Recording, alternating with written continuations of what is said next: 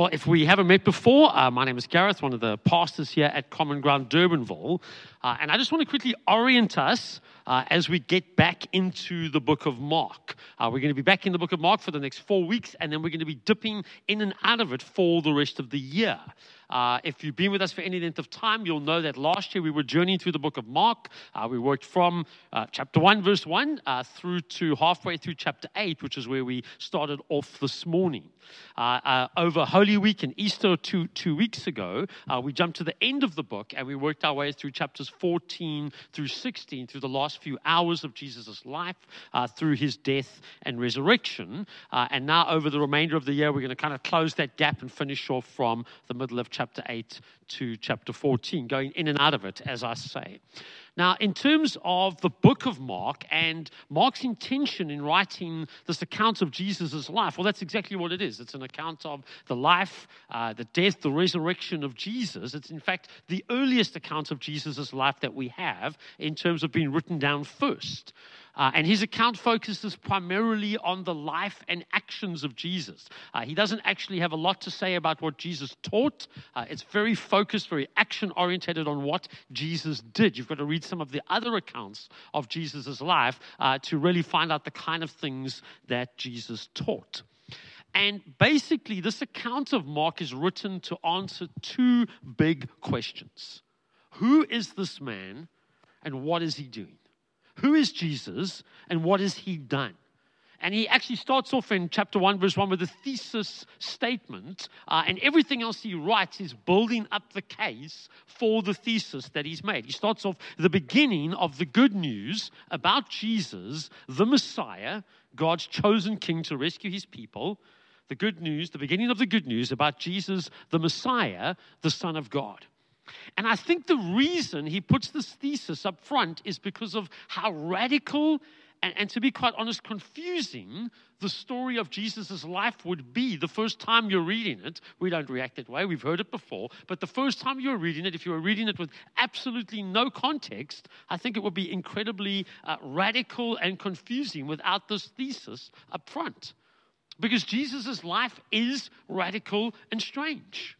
Just calling people to give up their livelihoods and start journeying around with him as he does whatever it is he's going to do, and driving out demonic spirits, healing leprosy, telling a paralyzed man his sins are forgiven, and that guy subsequently gets up and walks out the building, hanging out with all the wrong kinds of people that a spiritual leader is supposed to hang out with.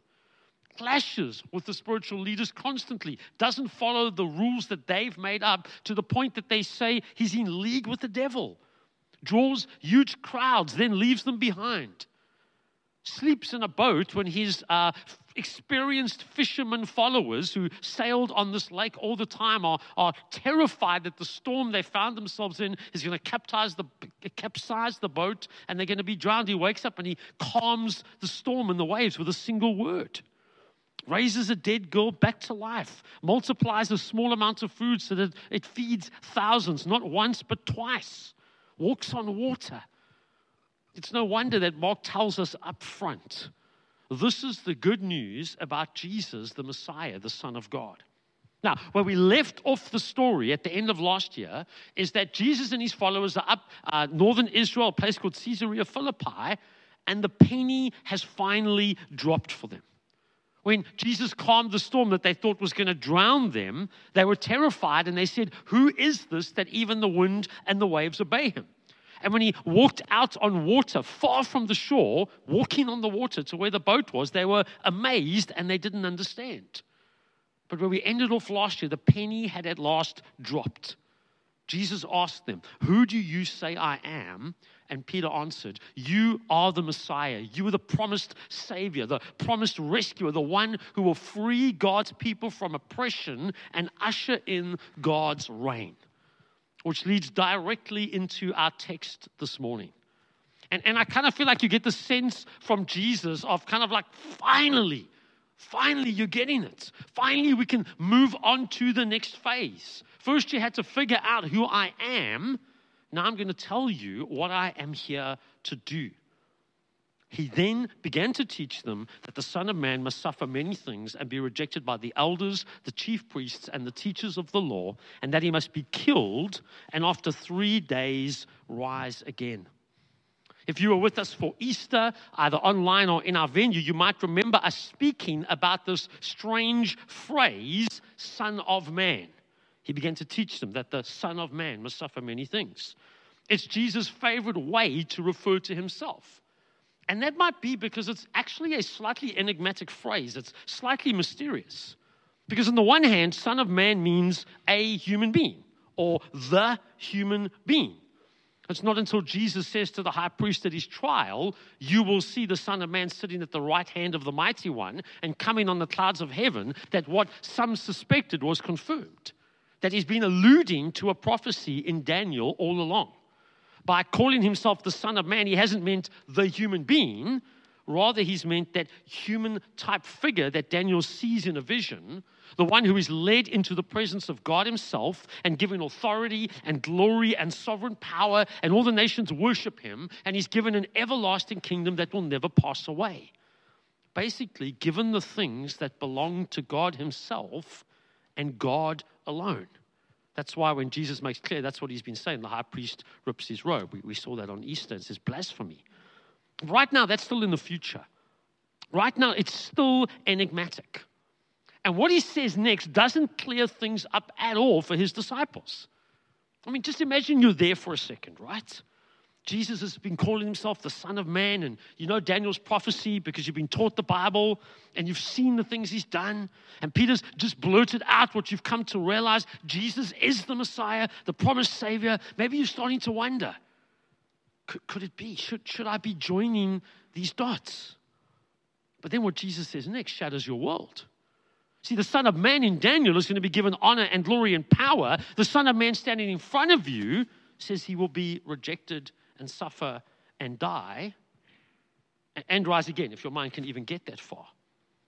See, between you and me this morning, Jesus is not just going to fulfill Daniel's vision and be lifted up in glory and be given dominion and power and authority. He's also going to fulfill Isaiah's prophecy of the suffering servant, the one who takes on the pain and the suffering and the sin of his people, who would be pierced for our transgressions and crushed for our iniquities, and the punishment that brought us peace would be laid upon him. And he's going to fulfill Isaiah's prophecy that God would look down and see that there was no one to intervene, no one to save humanity from themselves. So he would roll up his sleeves himself and come down and do the job that they are incapable of doing. And many other prophecies. Those are all dots that the disciples are only going to be able to join much later, looking back on what has transpired. Right now, what Jesus says shocks them. The Son of Man must suffer many things and be rejected by the elders, the chief priests, and the teachers of the law, and he must be killed and after 3 days rise again. Given the predominant Jewish understanding of what God rescuing his people through his Messiah would look like, and if there's any joining of the dots at all with Jesus calling himself the Son of Man, what happens next actually makes complete sense. Peter rebukes Jesus. Now, at least he has the tact, maybe the EQ to kind of take him aside to do it. I mean, that's actually quite surprising, right? Given what we know of Peter's personality, that he had the tact to kind of pull Jesus to one side. We don't obviously know exactly how it transpired, but I have a kind of picture in my head. Peter's just declared Jesus is the Messiah. He's thinking according to the common belief of his day. That means Jesus is the one sent by God to rescue his people, the Jews, from oppression by their enemies, the Romans. That their biggest problem is foreign dictatorial rule, and Jesus will set that right. It looks something similar to what happened 160 years prior when the Jewish nation got their independence from Syria, violent revolution and war, just in a much bigger and more climactic and final scale. And he doesn't see the bigger picture at all. That Jesus is sent by God. In fact, God coming himself to rescue his people, not Israel, but all humanity, from oppression to our true enemy, not Rome or any other dictatorial government, but Satan, sin, and death. That the biggest problem is not that we're ruled by other people, but that we are alienated from God, and Jesus is here to set that right. That scripture that Colin read earlier from Hosea chapter 2, I will call the people who are not my people, my people. That's what that's about. So given Peter's understanding, when Jesus said he would suffer and be rejected and killed and rise again, that can't possibly happen. That's incompatible with what being the Messiah is, at least to his understanding. Following Jesus can't mean going to that destination. Jesus must be burnt out, depressed, losing the plot. I'll take him aside. I don't want to embarrass him in front of the other guys. I don't want him to look weak. So I'll kind of pull him aside, right? Which didn't go so well for Peter, as we read. Get behind me, Satan. You do not have in mind the concerns of God, but merely human concerns. And here's the thing. Whereas Peter pulls Jesus aside to rebuke him, kind of maybe a little bit away from the campfire, maybe in the shadows, we're told that Jesus turns back and looks at the disciples before he says this, so that everyone is aware of this moment. Now, Jesus is not saying that Peter is demon-possessed or Satan-possessed. Peter doesn't have a competing loyalty as if he's not truly following Jesus. He has a different ideology. Let me say that again. Peter doesn't have a different loyalty. He has a different ideology. An ideology of loyalty to God through nationalism, exclusion of those who historically have not known God, violent rebellion against them, separation from them.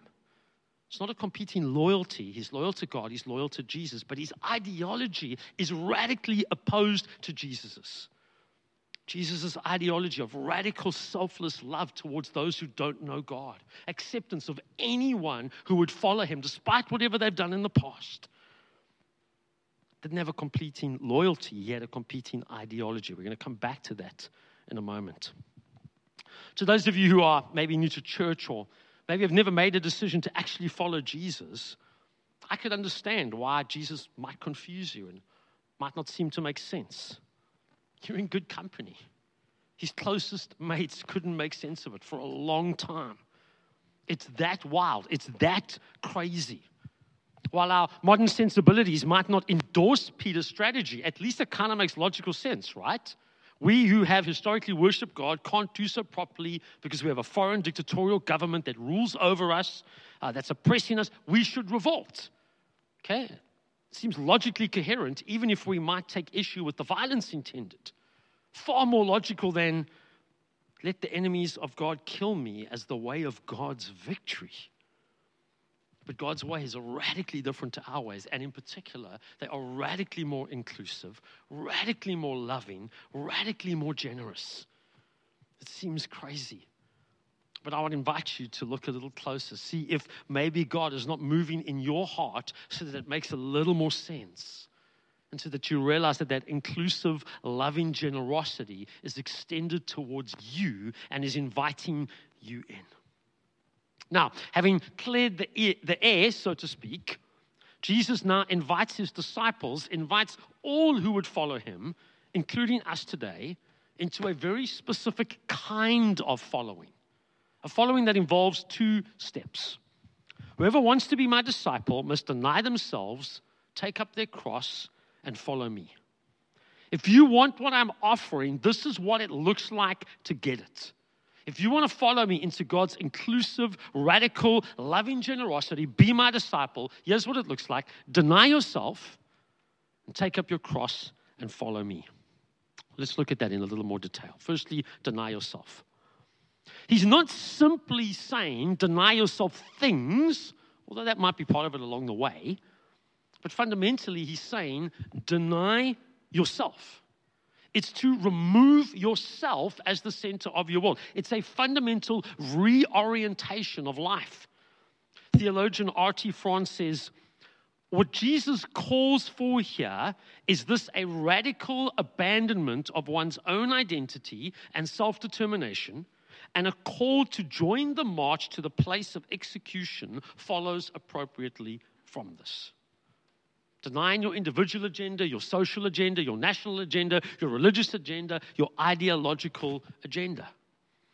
If you are not yet a follower of Jesus, becoming his disciple, following him into his grace and love means putting him front and center in your life, making his priorities your priorities. But here's the thing. this doesn't just speak to those who are not yet followers of Jesus. Remember Peter. He was following Jesus. He didn't have a competing loyalty. But man, did he have a competing ideology. Got me thinking, what are some of our competing ideologies? What are the dominant competing ideologies of the northern suburbs? Maybe particularly for those who don't follow Jesus, but maybe that tempts those of us who do. And not just the northern suburbs. I mean, we're not that unique. Cape Town, South Africa, probably most of the world. And I want to look at two that I think are particularly dominant. They're not the only ones, but two of the most dominant ones. Success and comfort. Not the only competing ideologies, but I think these are two of the biggies. Success. I'm loyal to Jesus, but my ideology is success. My business must be successful. My career must be successful. My family must be successful. My kids must be successful. And to the extent that they are not, I'm going to cover it up so that at least it appears that they are. And so my time and my energy is focused on those things. Now, don't get me wrong. Those are good things to spend some of your focus on. But when your ideology is success, your time and your energy is focused on them for myself, for my success, or to look like I am successful. And your daily decision-making processes become dominated by that desire for that success. Will I make decisions in my career that honor God at the risk of my success? I've told you this embarrassing story before, so apologies for those of you who've heard it. But 2009, Indira was either pregnant with Dominic or had just been born. I can't quite remember. She wasn't working. My business had taken a big dip after 2008, lost clients that went out of business and desperately looking for work. Second child, just busy arriving. And so I was advertising online, willing to do any kind of online administration, anything really. And I got approached by a company that wanted me to handle detailed CVs, bookings with clients, itineraries for flights, accommodation, car rental for their business spread across Europe. Okay? If you've got your own business, what you just heard is you're getting paid in euros, right? Okay, you know what that means. Oh, and by the way, we book hardcore porn. Okay, but don't worry, you don't have to look at any of it if you don't want to. Okay, just to be clear, they approached me based on my advertising. I did not approach them. Just going to put that out there. Now, saying no to that might seem like a silly example. It actually wasn't that silly at the time because they were paying euros and Indira wasn't working and we had two small kids and I desperately needed the work. But even if that is a silly example, saying no to that, we all make calls, maybe less dramatic, but we make calls all the time that either honor God or honor our desire for success. How much energy I give to my relationship with God versus how much energy I give to my success, or to advancing the kingdom of God versus my own success. Who I will, at the very least, overlook, maybe even step on, do harm to for my success. Whether that's undermining a work colleague, stealing their ideas, trying to bankrupt a competitor, or simply not having the time to love and serve somebody God has put in my path because I'm too busy loving and serving myself through success. But Gareth, isn't that the natural way of things? Isn't that how the free market economy works? Climb to the top, stepping on others if necessary before they step on you, even if that stepping is a bit more subtle, just not making time for those God puts in your path rather than actual backstabbing. Isn't that how things work? Yes, it is. That's how much of capitalism and the free market and the Western world works. Fortunately, not all of it, because God's grace is still at work. But that is much of the ideology of the world. Here's the thing, though. It's not the ideology of Jesus. I think Jesus would say to that, "Get behind me, Satan." What about comfort? Comfort can be super related to success. Sometimes success is the means to comfort. Being able to do what I want or not being made to feel uncomfortable. My time and my energy is focused on what brings me comfort, not what serves others, not what leads to the forward progress of the gospel. And so once again, your daily decision-making processes are dominated by this ideology. Netflix versus time with God. Sunday church versus hiking or mountain biking or just sleeping in late. I don't know what your thing is.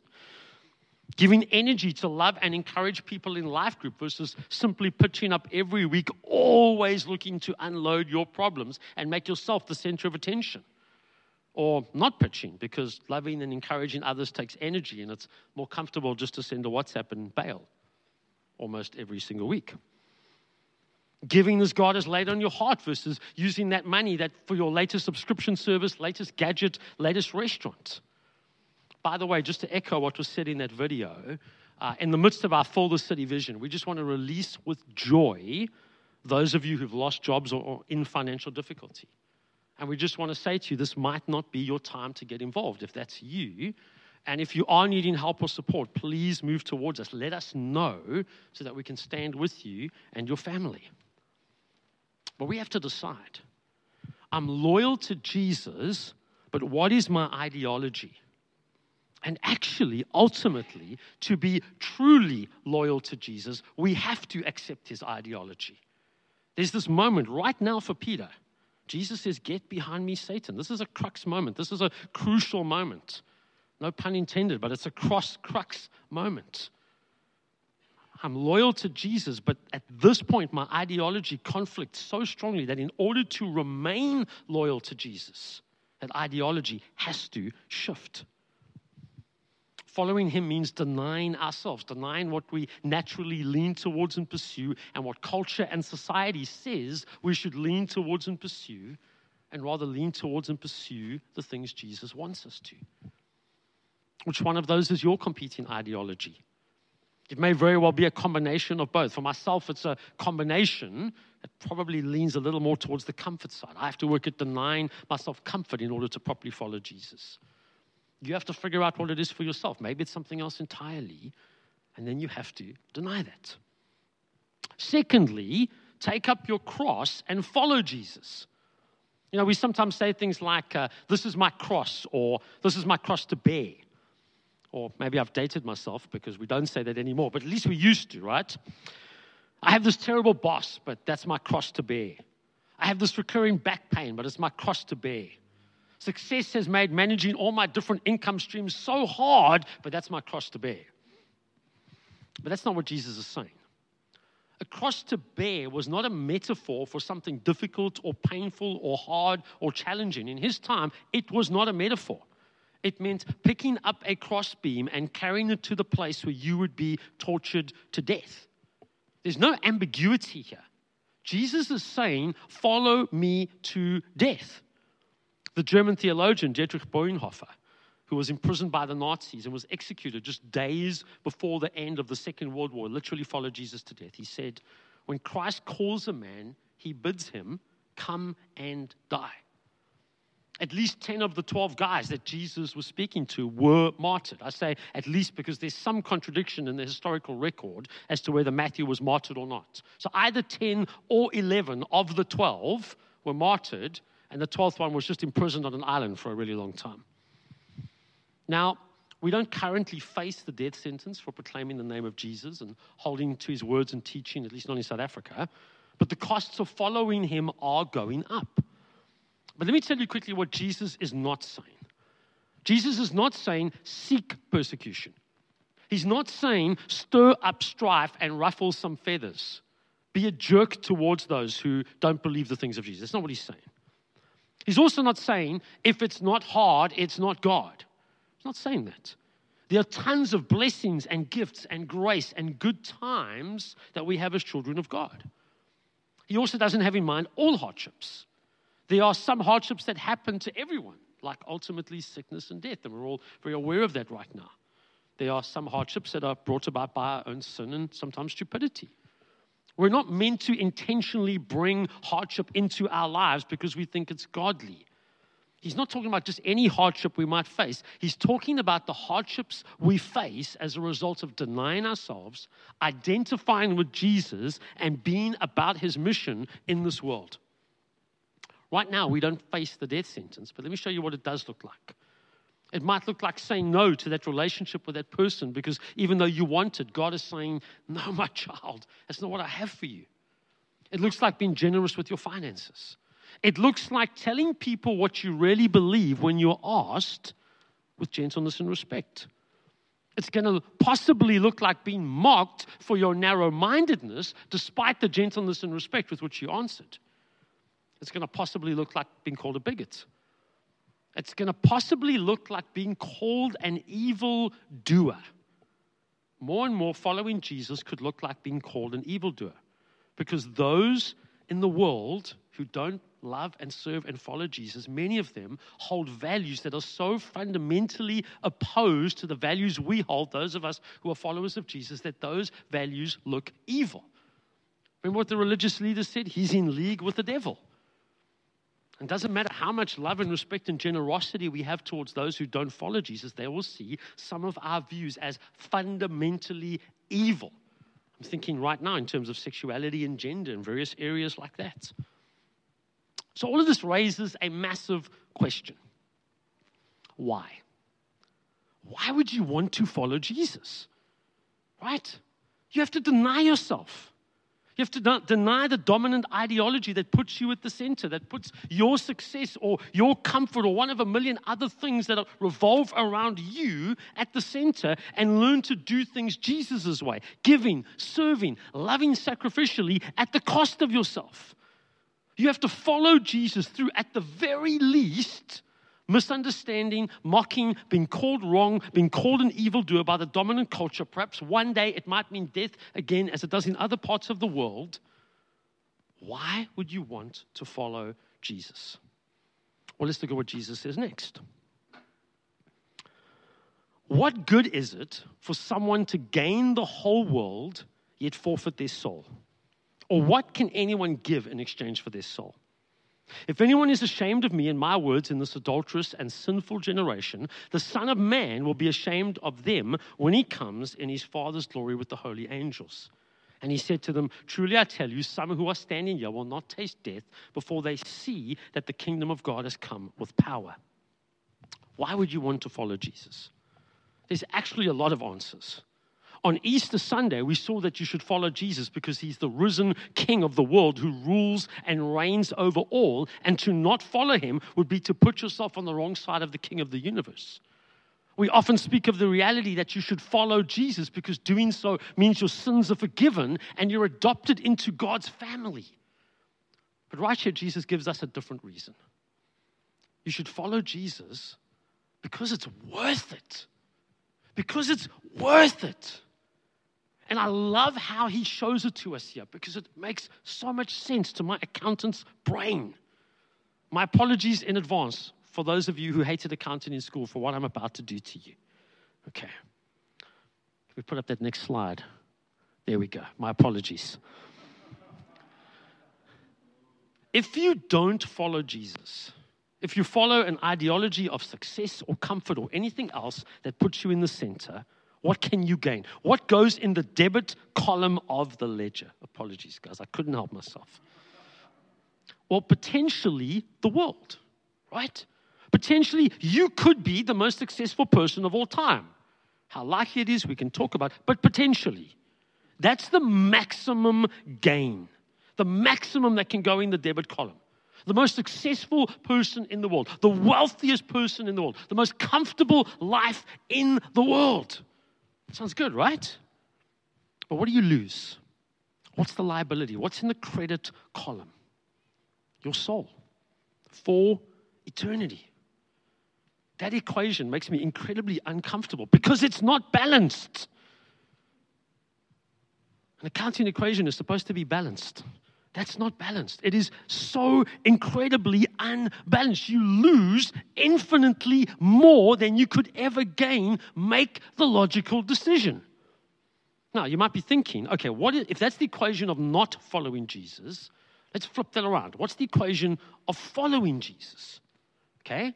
The liability, the loss is my own agenda. My success, my power, my comfort above all else. And the gain on the debit side is my soul.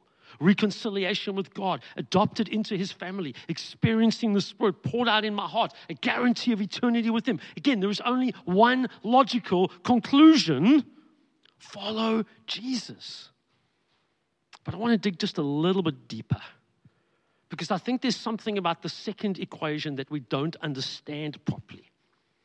Because I think for some of us, our response is, okay, that makes sense, but it sucks. Logically, I can see what you're saying, Gareth. Eternity with God versus some happiness or success now. It's a no-brainer. Logically, I should choose eternity with God. But I don't feel like it. Because you're asking me to give up my happiness and my freedom and my joy and my satisfaction. So while I logically agree with you, I'm going to say no for right now. And if that's you, please don't do that. Because I think if you're doing that, you've misunderstood this equation. What it means is that you think that happiness and joy and freedom and satisfaction are on the wrong side. Happiness and joy and freedom are not on the side of gaining the world. They are not on the side of living for yourself and your power and your success and your wealth and your comfort. That is the side of constant comparison, of constant doubt and worry and constant fear that what you have done so far is insufficient and can be taken away from you in a moment's notice. See, the gaining of your soul side is not just, oh, I get to be with Jesus when I go to heaven. No, that would be enough. That is enough, but it's not all it is. The paradox of the cross as the way to victory is also the paradox of our lives. Denying your pursuit of success for yourself will bring you a validation in God's kingdom that truly satisfies your soul. Where success in the world is a never-ending cycle of grabbing and pursuing and holding on to and worrying if it is enough, denying yourself and following Jesus leads to a deep satisfaction and a rest that comes from knowing Jesus' work is more than enough. Denying your pursuit of comfort for yourself will bring you a peace that truly satisfies your soul. Comfort in the world never provides true rest because you know that tomorrow brings another performance by which you will be judged. Denying yourself and following Jesus brings a comfort and a peace and a rest that Jesus took judgment for you. Denying yourself is worth it. What Jesus shows here is that denying Him is never worth it. True life is worth more than the whole of the material universe put together. Knowing God as your Father is worth it. Being transformed by Jesus into His likeness is worth it. Knowing you will physically rise from the dead and live forever is worth it. Knowing that what you do counts for eternity is worth it. Saying no to sin or to that job or that relationship is worth it. Giving up your time, your money, your energy for the expansion of the kingdom of God is worth it. Seeing people come to faith and being baptized and walking in newness of life is worth it. Getting rejected by friends and family for your beliefs about God and life and sexuality and money is worth it. Getting strung up on Facebook before the world as stupid, intolerant, bigoted, narrow-minded is worth it. Those who persevere to the end will be saved. It is worth it. Gaining the whole world and losing your soul, losing out on true life is not worth it. There's no other ideology that is worth it. And Jesus invites us into this reality. I want to close by looking at this invitation. Whoever wants to be my disciple. This invitation is personal. Whoever, and it's voluntary, wants. Whoever wants. It's personal, and it requires a personal response. It's voluntary. You have to decide you want it. It's not going to be forced on you. It's not going to happen involuntarily. It's not going to happen automatically. You have to ask for it. It doesn't happen because your friends or your family follow Jesus. It's personal.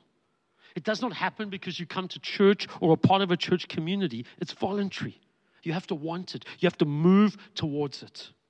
You have to deny yourself, take up your cross, and follow Jesus. And let me tell you, it is worth it. It is worth it.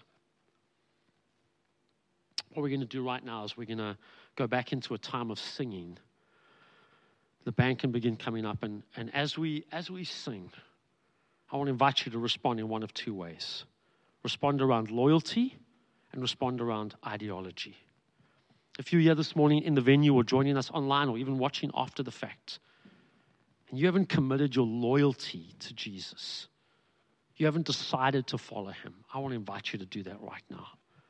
I want to invite you to invite him into your heart, invite him into your life. To say, I'm going to deny myself, I'm going to take up the cross, and I'm going to follow Jesus. The vast majority of us have done that at some point. And so to the vast majority of us, I want to call you to respond around ideology. Where is your ideology inconsistent with being a disciple of Jesus? What is the competing ideology in your life? I'm sure it looks nothing like Peter's, but it might look like success. It might look like comfort. It might look like something else. As we sing, won't you just take a moment to interrogate your soul? To ask yourself, where does my ideology not line up with being a disciple of Jesus? And then to say to Jesus, I deny myself. I pick up my cross. I follow you. This is how I'm going to make decisions differently going into this week and through the rest of my life. Won't you stand? I'm going to pray, and then we're going to sing together. Dear Heavenly Father, I am so grateful for your radical love and generosity, that your ideology looked nothing like Peter's. Man, we can almost laugh at how badly he missed it, thinking it was violence, thinking it was exclusion, when it was the complete opposite. It was humility.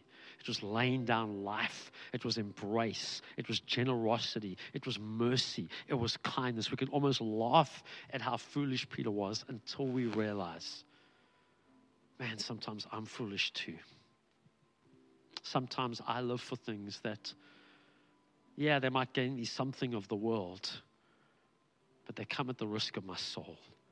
They come at the risk ultimately of my loyalty to you. I want to pray for those that are feeling convicted. It'll be a conviction of grace, a conviction of changing of minds and turning of decisions back towards you in response to your grace and your mercy and your love. Not out of guilt, not out of shame. You've taken all of that away, but out of response to who you are. I want to pray for those who are not yet loyal to you, for those who have not yet made a decision to follow you. Won't you stir in their hearts? Won't you show them the truth of what we've spoken about this morning? Show them that it is truth for them so that they can respond. In Jesus' name, amen. Let's sing together.